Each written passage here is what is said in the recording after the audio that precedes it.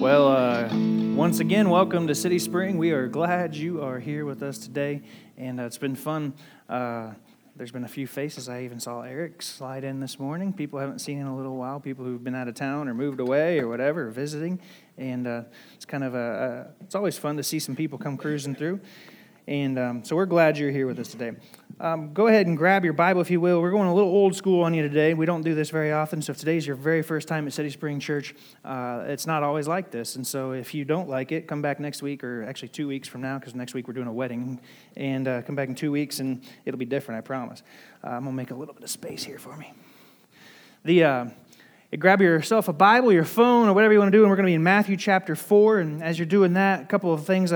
Here at CitySpring, we've been trying to kind of on-ramp and allow more people to get involved and to get plugged in. And one of the things that we found along the process is that we have lots of people who have lots of questions about what it looks like to be a part of CitySpring. We have people who've come here because they've heard about what we are doing in the community. We've had people here who've been invited by friends. And then as a result of that, there's questions like, what's it mean to be a part of this church? And some church traditions have membership, and what does that look like? And how do we have membership here? And so we've kind of created a crash course, if you will, of all of basically we try to answer a bunch of questions for you, as well as give you an opportunity to make a decision about, whether or not you wanted to be a part of CitySpring. And so we created a thing that we call CitySpring 101. And the way it will work is the first Sunday of every month, there'll be a 101. And so there's going to be one today following service, and it'll be out these doors, and to the left, you'll go into the cafeteria, and it takes about 30 to 35 minutes, and we'll run through some of the stuff in there. We're not in any hurry, but it doesn't take us very long. So would love for you to join us for CitySpring 101. If you've never been to it, you've been coming here for a long time, and you're like, oh, yeah, I consider this my home church, and if you've never been to 101, go to it. And we would love for kind of give you a chance to hear what's going on, especially if you invite a friend. As many of you guys invite friends, and then you want to have a friend go do it, you should probably know what they're doing. So anyways, Matthew chapter 4 is where we're going to be today. Now, we started a series a couple weeks ago, and the conversation that we kind of started at the beginning of the series is, what would it look like if we pursued holiness? Now, holiness is like this big word that sometimes has lots of baggage that gets jumped in on it, and people hear that, and it seems intimidating, and so we've kind of been walking through what does it really look like to kind of pursue holiness, and we've kind of decided that holiness is, in its simplest form, is just pursuing God. It's not pursuing perfection, but it's actually pursuing God and trying to pursue what it is that would look like to live for God and live with, Him kind of being a part of the conversation of what it looks like for you to be living your life. And we've looked at, each little decision that you make is your pursuit of holiness. And really, pursue holiness is like one decision at a time. It's not like you blink and all of a sudden you've achieved some sort of great holy perfection or whatever, but it's just one decision at a time. And so this is kind of the conversation that we're having about holiness. And today, I want to kind of give you a little bit of a recap of what the text is. And so we are jumping into this series, but this series drops right into the Christian tradition of what is called Lent. Did anybody in here grow up in a church that maybe participated in Lent or had a Lent, kind of thing? Yeah, some of you did. Church has kind of if you don't know anything about it, it's okay. Don't freak out. Be like, oh man, I don't know what's going on with my faith. Because some churches have a huge tradition in following the Lent kind of cycle, and then other people have no clue what it is. And when I say Lent cycle, you automatically probably jump to your dryer, and you're thinking, we have a cycle on our dryer, and there's Lent. Is that what he's talking about? No, this is a period of time that leads up to Easter's. Now, Christians have two kind of major celebrations in their calendar, and every year there's a rhythm, a routine that reminds them of what it looks like to kind of, basically gives them these big jolts of remembering of what God is up to. There's a book in the Bible called Deuteronomy that I like to say is the Remember book. One whole book in the Bible, the Old Testament, is kind of written to remind people who God is and what He's done and what He's going to do and the promises that He has for them. And that whole book has said in the course kind of this idea of remembering, encyclical remembrances. And so every year there's a big celebration in the Christian calendar called Christmas. It celebrates the arrival of Jesus. And leading up to that, you have the Advent season. Then Easter is the other big one. For some people, those are the only two times you come all year. Christmas and Easter, those are your two big ones. You're like, I come and I hear the same sermon every year. That's kind of boring. That's because you come those 2 days and you're going to hear probably one of those two sermons. Now, leading up to Easter, there's a 40-day period of time called Lent. Now, Lent is that 40 days leading up to it, and the way it kind of works historically is they don't count Sundays, so they count backwards from Easter, 40 days skipping Sundays, because Sundays are like a little mini Easter celebration. We gather every Sunday to remember like the one Sunday that is the big one that is known as Easter. And so that's the period of Lent. Now, we would fall right into the middle of this, and as we talk about cycles and we talk about rhythms, it's important for us to think about God wants to put inside of our lives rhythms, reminders about who He is and what He's up to. Every Sunday is a part of that rhythm, but then there's this Lent kind of period. And in the Hebrew tradition, there would be every Sabbath gathering. It actually wasn't on Sundays. And every Sabbath, they would gather together, and there'd be this reading in the gathering. The synagogue is what it was called. And as they would gather, there'd be a reading. It was a prescribed reading. And at the time of Jesus, most scholars believe or agree that there was a cycle, even in the readings of the texts. And every 3 years, over that 3-year period, the synagogue would be in step or in sync with all the other synagogues around, and they would read the same passage on that same week, and they would go through every 3 years, they'd get through the whole first 5 books of the Bible. And so there was like this kind of cycle even built into the early Jewish traditions. Now, we fall in, we have our own cycles, we have our own rhythms and all this stuff, and we hear about Jesus. Now, when we hear about Lent has like this celebration of leading up to Jesus' ministry. Like there's the identification of Lent where the 40-day period leading up to Easter has kind of historically been connected to Jesus' time before he starts his ministry. Now, you guys like, there's a lot of history here, Matt. I'm already bored. And so here's the chase. Here's what it all gets down to. The 40-day period leading up to Easter that Jesus goes in, it connects to this time that Jesus had in his lifestyle or life cycle or whatever. And that was shortly after he was baptized. He went off into the wilderness before he ever did any of his official ministry. He goes off into the wilderness for 40 days. And in that 40 days, he has this fasting period, and he has a time of trial. And I mean, if you imagine going off into the desert for 40 days without your RV, you can imagine how much fun that would be. This is what Jesus goes off and does.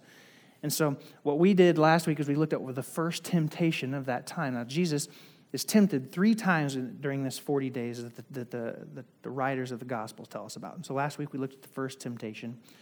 Today we're going to look at the second one. So what we're going to do is this passage, or this kind of narrative, is shared with us 2 times in the Gospels. Matthew, Mark, Luke, and John. Those are the 4 Gospels. It's shared 2 times. It's shared in Matthew chapter 4 and Luke chapter 4. So we're going to be in Matthew chapter 4, and we're just going to read a little bit of this. And when I say this is a little bit more of like a Bible study, we're going to be doing some Bible study today. You ready? You guys ready? You got your Bible? You ready to roll? Thumb to it. You ready to roll? Here we go. Okay, Matthew chapter 4, verse 1 says this. I even brought my Bible. No iPad today, guys. This is getting serious, you know. All right. Now, then Jesus was led by the Spirit into the wilderness to be tempted by the devil, and after fasting 40 days and 40 nights, he was hungry, as you are after 40 days. The tempter came to him and said, "If you are the Son of God, tell these stones to become bread." And Jesus said, "It is written that people do not live on bread alone, but on every word that comes from the mouth of God." Now, that was last week's sermon. Then the devil took him to the holy city and had him stand at the highest point of the temple. "If you are the Son of God," he said, "throw yourself down, for it is written, He will command His angels concerning you, and they will lift you up in their hands so that you will not strike your foot against a stone." Then Jesus answered him, "It is also written, do not put the Lord your God to the test."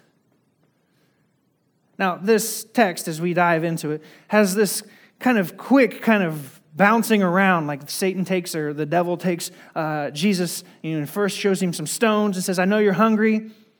Why don't you turn some of these stones into some bread so that you can eat? I mean, this quick gratification. If you're really the Son of God, I know you have some powers. You're going to be performing some miracles. I mean, I know you have some abilities. There's no like water into wine yet, but I'm sure Satan knows that some things are coming. And here, he takes him to the temple and stands him at the highest point and shows him, all this stuff. But then as he looks down, he says, throw yourself down from here. And then something that's really ironic to me about the whole thing is that Satan quotes Scripture. Like, takes Bible. Like, do you remember how we talked about the cyclical, every week there's a passage? Something I didn't share with you is, at this time, around the time of Jesus, people actually had the first 5 books of the Bible memorized. Like, you go to grade school, like we go and we learn math, and we start out with your colors because we're a little slow, and then we work our way up, and we've got all these other subjects.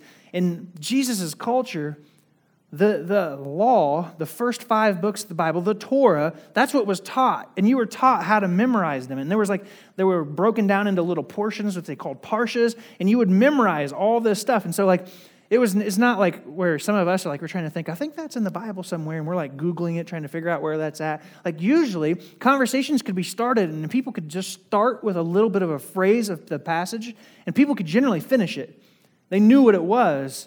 Sometimes you'll see people in different, if you read some historical stuff or whatever, someone will start a passage and they don't ever finish it, and you're thinking, oh, dear goodness, he must not think that other stuff's important. But no, he'd usually just quote a little bit of it just to kind of get your wheels turning so you'd know where he was at, and then he would just assume you know the rest of the passage. In Christian tradition, sometimes we like to think that maybe Satan we have secrets from him. He's not going to be able to know. And I think there might be some things that maybe have been veiled from him. He doesn't know entirely. But one thing that is true is that Satan does know what's in the Word of God in the Bible. He knows the promises. He knows what's been given. He knows the prophecies. He knows all of the stuff. And so when he comes to Jesus there in that moment and says, hey, the text say, the traditions say that if you're the Son of God, you throw yourself down, that God will protect you. He's not going to let anything happen to you. No, you won't be hurt at all. Throw yourself down. And what Satan's really showing him or asking him is, can you show me for real? Are you really who you say you are? That's really the temptation. Are you really who you say you are? Are you really with who you say you're with? You ever had a moment in your faith where you wondered, is God really, is he really here? Is he paying attention? Does he know what's going on in my life? I don't know what your week looked like. You might have had a fantastic week, and it's easy for you to say, man, God, I've got God's favor in my life right now. Things are going so great. Maybe you had a terrible week, like at our house, the plague hit. It was maybe the bubonic plague. I'm not real sure. It was bad. We're talking vomiting and all the stuff you just don't want to even think about, and you shouldn't say in church. I do have lines. I don't talk about that. It was bad news bears at our house. It was a bad week, and you're sitting there thinking, Lord, please heal us. Or you're thinking to yourself, Lord, please help my 2-year-old figure out how to throw up in the trash can and quit running. Bronx, little dude, I've already crossed the line, so I'm just going to tell you a funny story. Bronx, he's my little guy. He's 2.5. He's been sick, and he freaks out when he starts to throw up. And so when his natural reaction we've learned this week is that when he throws up, he runs. He's going to outrun it or something. Now, I know you think that's awesome, but it's not.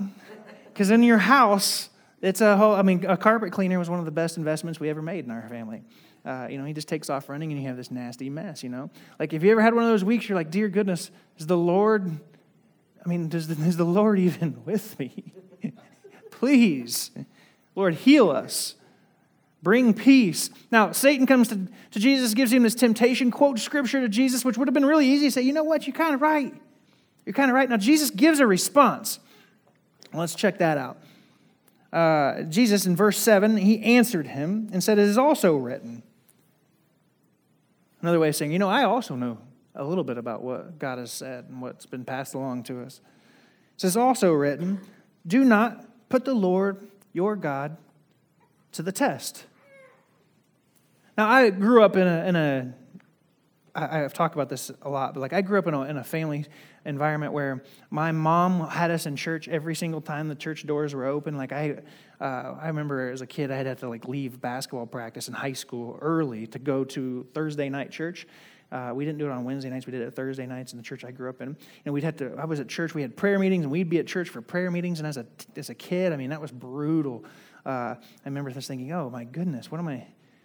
As a kid, you know how it is. That's why we have kids ministry, because it actually engages your kids where they are. Prayer meeting was not engaging me as a middle school student, And so I grew up and that was my mom, and my dad was the other end of the spectrum where he would stay home, and we'd come home, and I'm not even sure if he enjoyed half the stuff that he did when he had his free time on Sunday mornings. We'd come home and he'd be like watching WWF or something, and I'm sure he was like, oh, they're home, and we're there to like mess up the rest of his morning or something. But so I grew up in this polarizing kind of church experience. But one of the things that was always told to us, and my dad would even like throw this at us every once in a while, was like, you should not put God to the test. I mean, it was a lesson that was kind of given to us, but I was never really entirely sure until I even got older what that even meant. Because, as a student, tests always equal like paper and pen, and there's a quiz or something, and I'm like, why would I throw a pop quiz at God? That doesn't make a whole lot of sense. And this text, this is where a lot of the conversation kind of comes up with. Jesus says that we should not put God to the test. Now, what does that even mean? How do we test God? Because a lot of us would even say, I believe that God knows way more than me. I mean, he's God. I believe that God, there's no reason to test him. He knows all things, and, he's good, and, all the little things you know and you believe about God. So why would I ever test him? Now, here's where the Bible study part comes in. Last week, I taught you a little bit about how to use your Bible a little bit, and every once in a while, you'll see things pop up when you're reading your Bible. And so I want to one of the things I think is kind of an important part of being a follower of God is actually reading your Bible and seeing what's in there for yourself. Because lots of times you'll think you know what it's in there. I've had lots of debates with people who are convinced the Bible says something, and it's not really in there. Or they think it means something, but it doesn't really mean what they think it means. And so today I want to give you another little old-fashioned Bible school lesson here. Now, in my Bible, after Jesus says, it is also written, do not put the Lord your God to the test, my Bible has a little letter there. Do you guys have a little letter there? If you're using the U version thing, it has like these 3 little dots. I forget what that's called, but it's like it's a sign, there's something there. If you click it in your little digital Bible, it'll pop up a text. You guys see that? Yeah, a collective head nod is helpful to me. Thank you.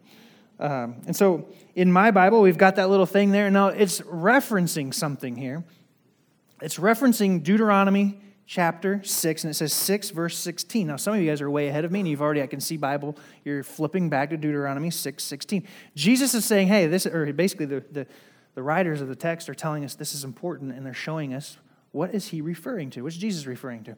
Now, if you want to, you can see what Satan was referring to there with the letter E as it talks about there's a Psalms 91, 11, and 12. That's what he was referring to. So it is actually in the text. But here you have Deuteronomy 6:16. So let's just take a little flip back here and see what is happening here in Deuteronomy chapter 6. Now, the Deuteronomy chapter 6, if you've gotten there, you can see that there's a little heading there at the beginning of the chapter. It says, love the Lord your God. That's what this is all about. That's my son making all the noise. Thank you very much, Bronx. And he says, we're going to jump in verse 4. Now, Deuteronomy chapter 6, verse 4 is one of the most famous passages in all of the Hebrew tradition. And here's what it says. Hear, O Israel, the Lord our God, the Lord is one. That right there is a part of one of the most famous Hebrew prayers called the Shema.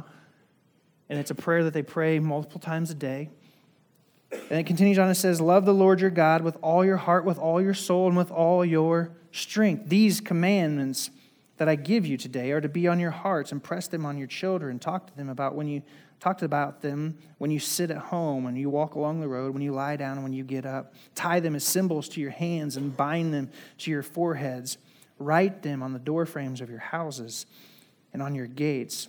When the Lord your God brings you to the land he swore to your fathers, to Abraham and Isaac and Jacob, to give to you, a land with large, flourishing cities you did not build, houses filled with all kinds of things that you did not provide, wells you did not dig, vineyards and olive groves and blah, blah, blah. Be careful that you do not forget the Lord who brought you out of Egypt in this land. Fear the Lord your God, serve him only, and take oaths in his name. Do not follow other gods, the gods of the peoples around you, for the Lord your God, who is among you, is a jealous God, and his anger will burn against you, and he will destroy you from the face of the land. Do not put the Lord your God to the test, as you did at Massah. So you get a little bit of here's what Jesus is referring to. He jumps right into the center of one of the most famous passages in his tradition, and it ends there with, well, it doesn't really end there, but we end there, and he says, do not put the Lord your God to the test. Now, I have a friend who is really big into the Jewish tradition stuff, and he has a friend named Kent who went over and studied in Jerusalem and wanted to learn as much as he could about the Hebrew text and about the Christian tradition. And there in this school that he was in, he had a rabbi teacher, and a rabbi is a Jewish teacher, and he was in some Old Testament classes, and they had this exercise that was kind of given to them, and he gave them a passage of the text, and he says, this is what I want you to do. I want you to go home tonight, read this passage, I want you to write out as many questions as you can think of that pertain to this text. So they all go home, they read this text, and they read this thing up, and then at the end of that night, or the next day, they come in, and they've got a few questions that they raise their hands. And for the most part, everybody in the class had like one or two or three of the same questions, and they got a chance to share them. And the rabbi froze when they were all done, and he looked at all of them and he said, is that all? And the people in the class were like, what do you mean, is that all? It's like, that's all the questions you can come up with about this? And then he begins to proceed and list off so many more questions, and questions that stem from the questions that he asks, and literally just inundates them with, for the next multiple minutes, of all the extra questions. And he just stops after listing off all these extra questions that he can come from this short little passage that he's given them. And he just says, central to the art of following and pursuing God is that understanding that you'll have many questions. If you're going to pursue following God, if you're going to pursue holiness, it starts with asking great questions. And so if you were to read the text, lots of times we think we're looking for answers. But what you need to feel released to do is to ask great questions. Because if you've ever been captivated by a great question, what does it do? It causes you to think about it. It causes you to kind of want to know the answer to that question, which then, if you ever had one of those moments, you find the answer to that question, and what's it do? Sometimes it opens up a whole other list of questions, doesn't it? So as we read this little passage that I just read to you in Deuteronomy, we get there at the end of that passage in the text that Jesus is referring to, which Jesus left off a little bit of it there. Did you catch that? If you were to compare the two, Jesus, when tempted, tells Satan, do not put the Lord your God to the test, right? But then in this passage, which it's referring to, so Jesus left off some of it, what does it say? Do not put the Lord your God to the test like you did at Massah. Which should quickly, in your head, think, what is Massah? Or maybe you know exactly what it is because you've got it memorized, right? No, is anybody curious? What is he referring to? What is, yeah. I appreciate the head nods. Yes, yeah. So, let's figure it out. Now, on your Bible, does it give you any hints? I mean, you could go to Google if you need to and figure out what in the world are they talking about, but my Bible has a little bit of a hint to us in the sense that it says that it's in Exodus chapter 17. Now, I have found that not every Bible has a little subscript there. Does anybody here have a subscript there? No? I have a special resource here. So Exodus chapter 17, let's flip there. I told you this was going to be a little bit of a Bible study for you today. For those of you who do not like this stuff, I'm sorry. Next week I won't bore you. Exodus chapter 17 has a heading, and it says, Water from the Rock. Now, if you grew up in the church, you might have a hint as to what this is about. But let's just figure it out. Let's just read this and figure out what's happening in this text. Lots of reading here. The whole Israelite community set out from the desert of Sin, traveling from place to place as the Lord commanded. They camped at Rephidim, but there was no water for the people to drink. So they quarreled with Moses, who was their leader, and said, Give us water to drink. That sounds like my kids in the morning. Need a sippy, Daddy. So Moses replied, Why do you quarrel with me? Why do you put the Lord to the test?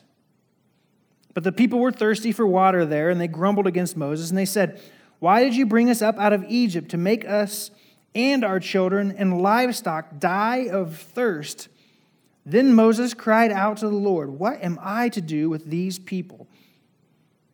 They are almost ready to stone me. The Lord answered Moses, Go out to the front of the people. Take with you some of the elders of Israel, and take in your hand the staff with which you struck the Nile, and go. It's a special staff. Like God used this staff to kind of confirm for Moses that he was going to send him back to Egypt. There was some cool stuff that happens in the beginning of the story of Moses where God tells Moses to drop his staff, and this staff becomes a snake before him, which would freak me out, straight out. I mean, I've been done. I don't like snakes at all. And the snake's slithering around there, and then God tells him to pick up the snake by the tail, to which I would have said, Nope, I'm good. And he picks up the staff, and it turns back, or the snake, and it turns back into a staff. This staff was there when the Red Sea parted. If you've never heard of that story, that's a fantastic part of the remembering of what God has done for his people. And that staff, when he took it with him into the water, the Red Sea had parted. I mean, this is a moment God says, Remember, Moses. I mean, Moses is even complaining a little bit. I mean, these people are going to stone me, God. And he's telling Moses, remember that staff, which I'm sure would have flashed all sorts of thoughts in his head right then and there of all of the other things that God has done with this staff. So he's reminding Moses here, take that staff and go. Verse 6, And I will stand there before you by the rock at Horeb. Strike the rock, and water will come out of it for the people to drink. So Moses did this in the sight of the elders of Israel, and he called that place Massah and Meribah, because the Israelites quarreled and because they tested the Lord, saying, and get this, Is the Lord among us or not? The temptation that is brought there to Jesus on top of the temple, it's a temptation do you really believe? I mean, is your faith big enough that you believe that God would do anything for you? I mean, do you believe that God is with you? I mean, and what Jesus is there doing, Satan is there with him, and he says, Hey, I want you to throw yourself off of this cliff. What Satan is asking him is, do you have enough faith? I mean, do you have enough faith? That's kind of like calling it in a test. Now, you've had those moments where someone will say, big faith, it requires big action. And, this is how people get people to do some stupid stuff. Like, if you believe God loves you, you will drink this Kool-Aid, I mean, there's all sorts of moments when people use this, question, and they want to, get you to do something. This is how you motivate terrorists to fly planes into the sides of buildings. Because do you believe that God is big enough? Do you have enough faith? Will you do anything for this God? If you believe that God is with you, you'll throw yourself down off of this just to prove a point. Now, in the world of Christianity and faith, it's kind of, the deal is kind of like you want to be someone who has faith, right? Like you want to be somebody who can like show other people how big your faith is. Look at the risk that I was willing to take and look how God came through in a big way. Now, I'm not saying that God will never call you to do something crazy. I'm not saying that He'll never say, hey, I need you to do something that's going to feel a little uncomfortable. I'm not saying that He's not going to place a challenge in your life that's going to, really cause you to come to terms with how much faith you truly have in God. Like in a personal example, like when my wife and I were talking about coming to this community to be a part of this church, one of the big questions that I had to wrestle with was like, would it be okay if this thing doesn't just blow up all of a sudden? Because to be quite honest with you, I'd always been a part of churches that like, you go there and you'd have some resources and you do little things, and a few years later, it's huge. I mean, things just kind of took off. Would it be okay if, we went someplace and it didn't just blow up all of a sudden overnight? And I don't mean blow up in a bad way. I mean like in a good way. You're like all of a sudden there's people drove it in. And I remember thinking to myself, if I believe God's called me to do this, could I be okay if this thing stays 100 people for the rest of the time that I'm ever there? Which I hope it does, and I hope we reach lots of people. I hope we change our community and all that stuff. But I remember thinking to myself, I have to wrestle with what's it look like? What's faith look like for me? And it felt like a huge risky step to step out and to take on this endeavor. For you, I believe God's probably had moments in your life where you had to wonder, is God really with me? Is God really going to provide for me? And there's like those moments when you like want to show everybody how big your faith is. You have those challenges that are thrown out to you, or someone like wants to call into question how much faith you really have. Will God do something miraculous on your behalf? And you're like, oh yes, I believe He will. And so you make a crazy decision. I mean, I've known of people who've made like terrible, terrible, terrible financial decisions in the name of faith. So they just kind of believed that maybe God would just do something for them. I'm going to make this decision to show everybody how much faith I have. So you dive off the diving board and do something crazy. And maybe it wasn't God at all that was calling you to do it, but you were just trying to show everybody how much faith you had. When tempted in this moment to do this big, miraculous faith leap, Jesus pulls out this passage that refers back to another passage in which these people were grumbling and complaining about God's provision, and they were wondering whether or not God was with them.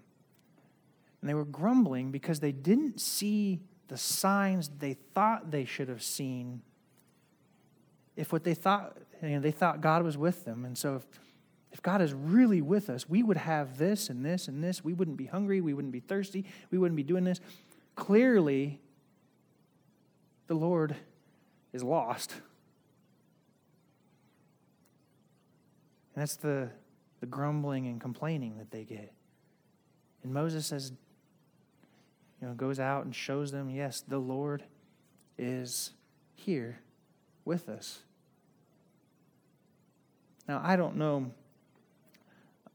everything about your story or what your experience has been, but I want to talk just for a moment as I wrap this thing up, and we might get out of here early if I could do this well. I want to just for a moment allow you to feel free,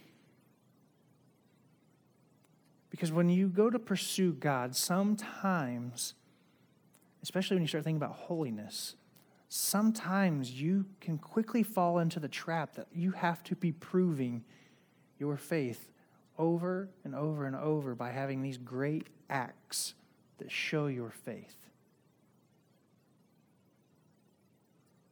And what I think this text is showing us is like when you have faith that God is with you, you don't need to prove anything, because God will prove it Himself. And if you want to choose to grumble and complain, I believe that God will do whatever it takes in that moment to draw you near to Him. One of my favorite verses in all of Scripture comes from James 4, and it says that if you will draw near to God, He will draw near to you. The pursuit of holiness is not just your pursuit of God, but I believe God is pursuing you and me. He's pursuing us. That's why He sends His Son in His pursuit to connect with us, to get the message across. And so when you feel this huge urge that you have to prove and prove and prove, sometimes I think it'd be better for us just to relax and rest and just trust and trust and trust, because really that's a better word sometimes for faith than what comes with all the other stuff that we think of when we use the word faith. Can you trust God? Can you trust Him? Can you trust when you're thirsty that He knows that you're thirsty and that perhaps He knows where water is and He'll bring it at the right time? Sometimes he'll there'll be a staff involved and water will come flying forth just to kind of get you to just to shut up. But He wants to draw you near to Him. The pursuit of holiness is just that, drawing closer to God. And when you feel that need, that urge, that maybe I should go and do something bold so that God will then in turn respond on my behalf, maybe the question you should ask yourself is, God calling me to do this, or am I doing this to get God to move? Now, I know this is tricky for some of our theologies and things. You're thinking, well, maybe, sometimes God does ask me to do something, and He's going to do something big and kind, but sometimes I think we want to be God.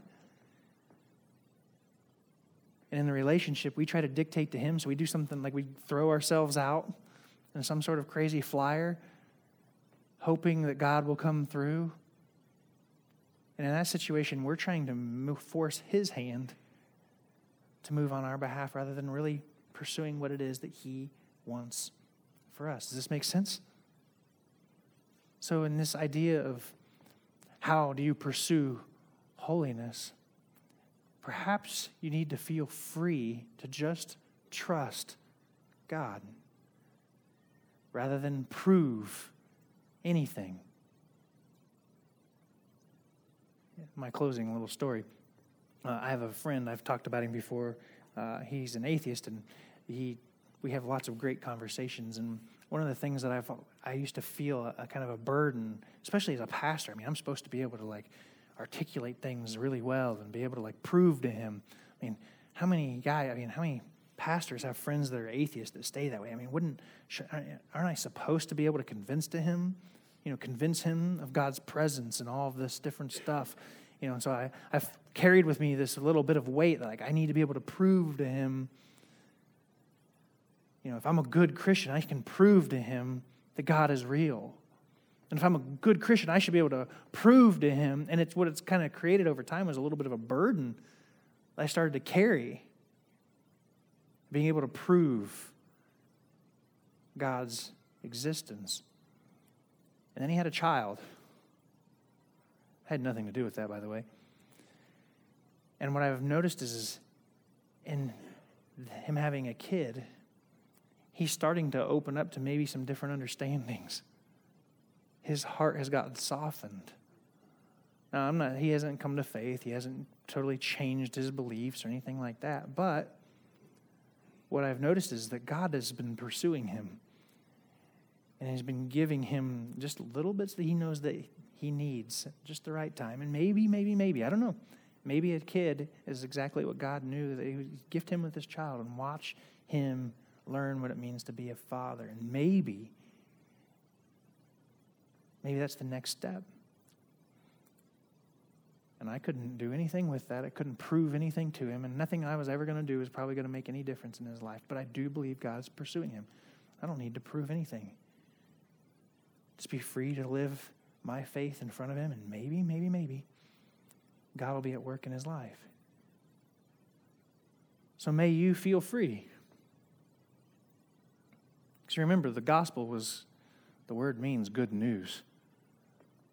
In what areas of your faith are you carrying around something with you that doesn't feel like good news? It feels like a burden that you need to prove.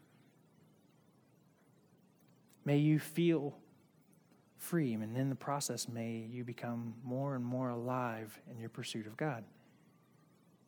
And as you become more and more alive, maybe it will change your world. Let me pray for us. Lord, thank you for just this reminder. Thank you for coming to carry the burden for us. And thank you for the reminders that we see in Scriptures that you are with us. And we have no burden to prove anything, but we have been gifted the opportunity to live in connection with you. So, Lord, as we leave this space today and we take this kind of word with us this next week, Lord, may we feel free. And may that freedom help our heart beat just a little bit stronger. And may we come more and more alive as we continue to pursue you in this big endeavor that sometimes feels a little bit like eating an elephant. It's in the name of Jesus I pray. Amen.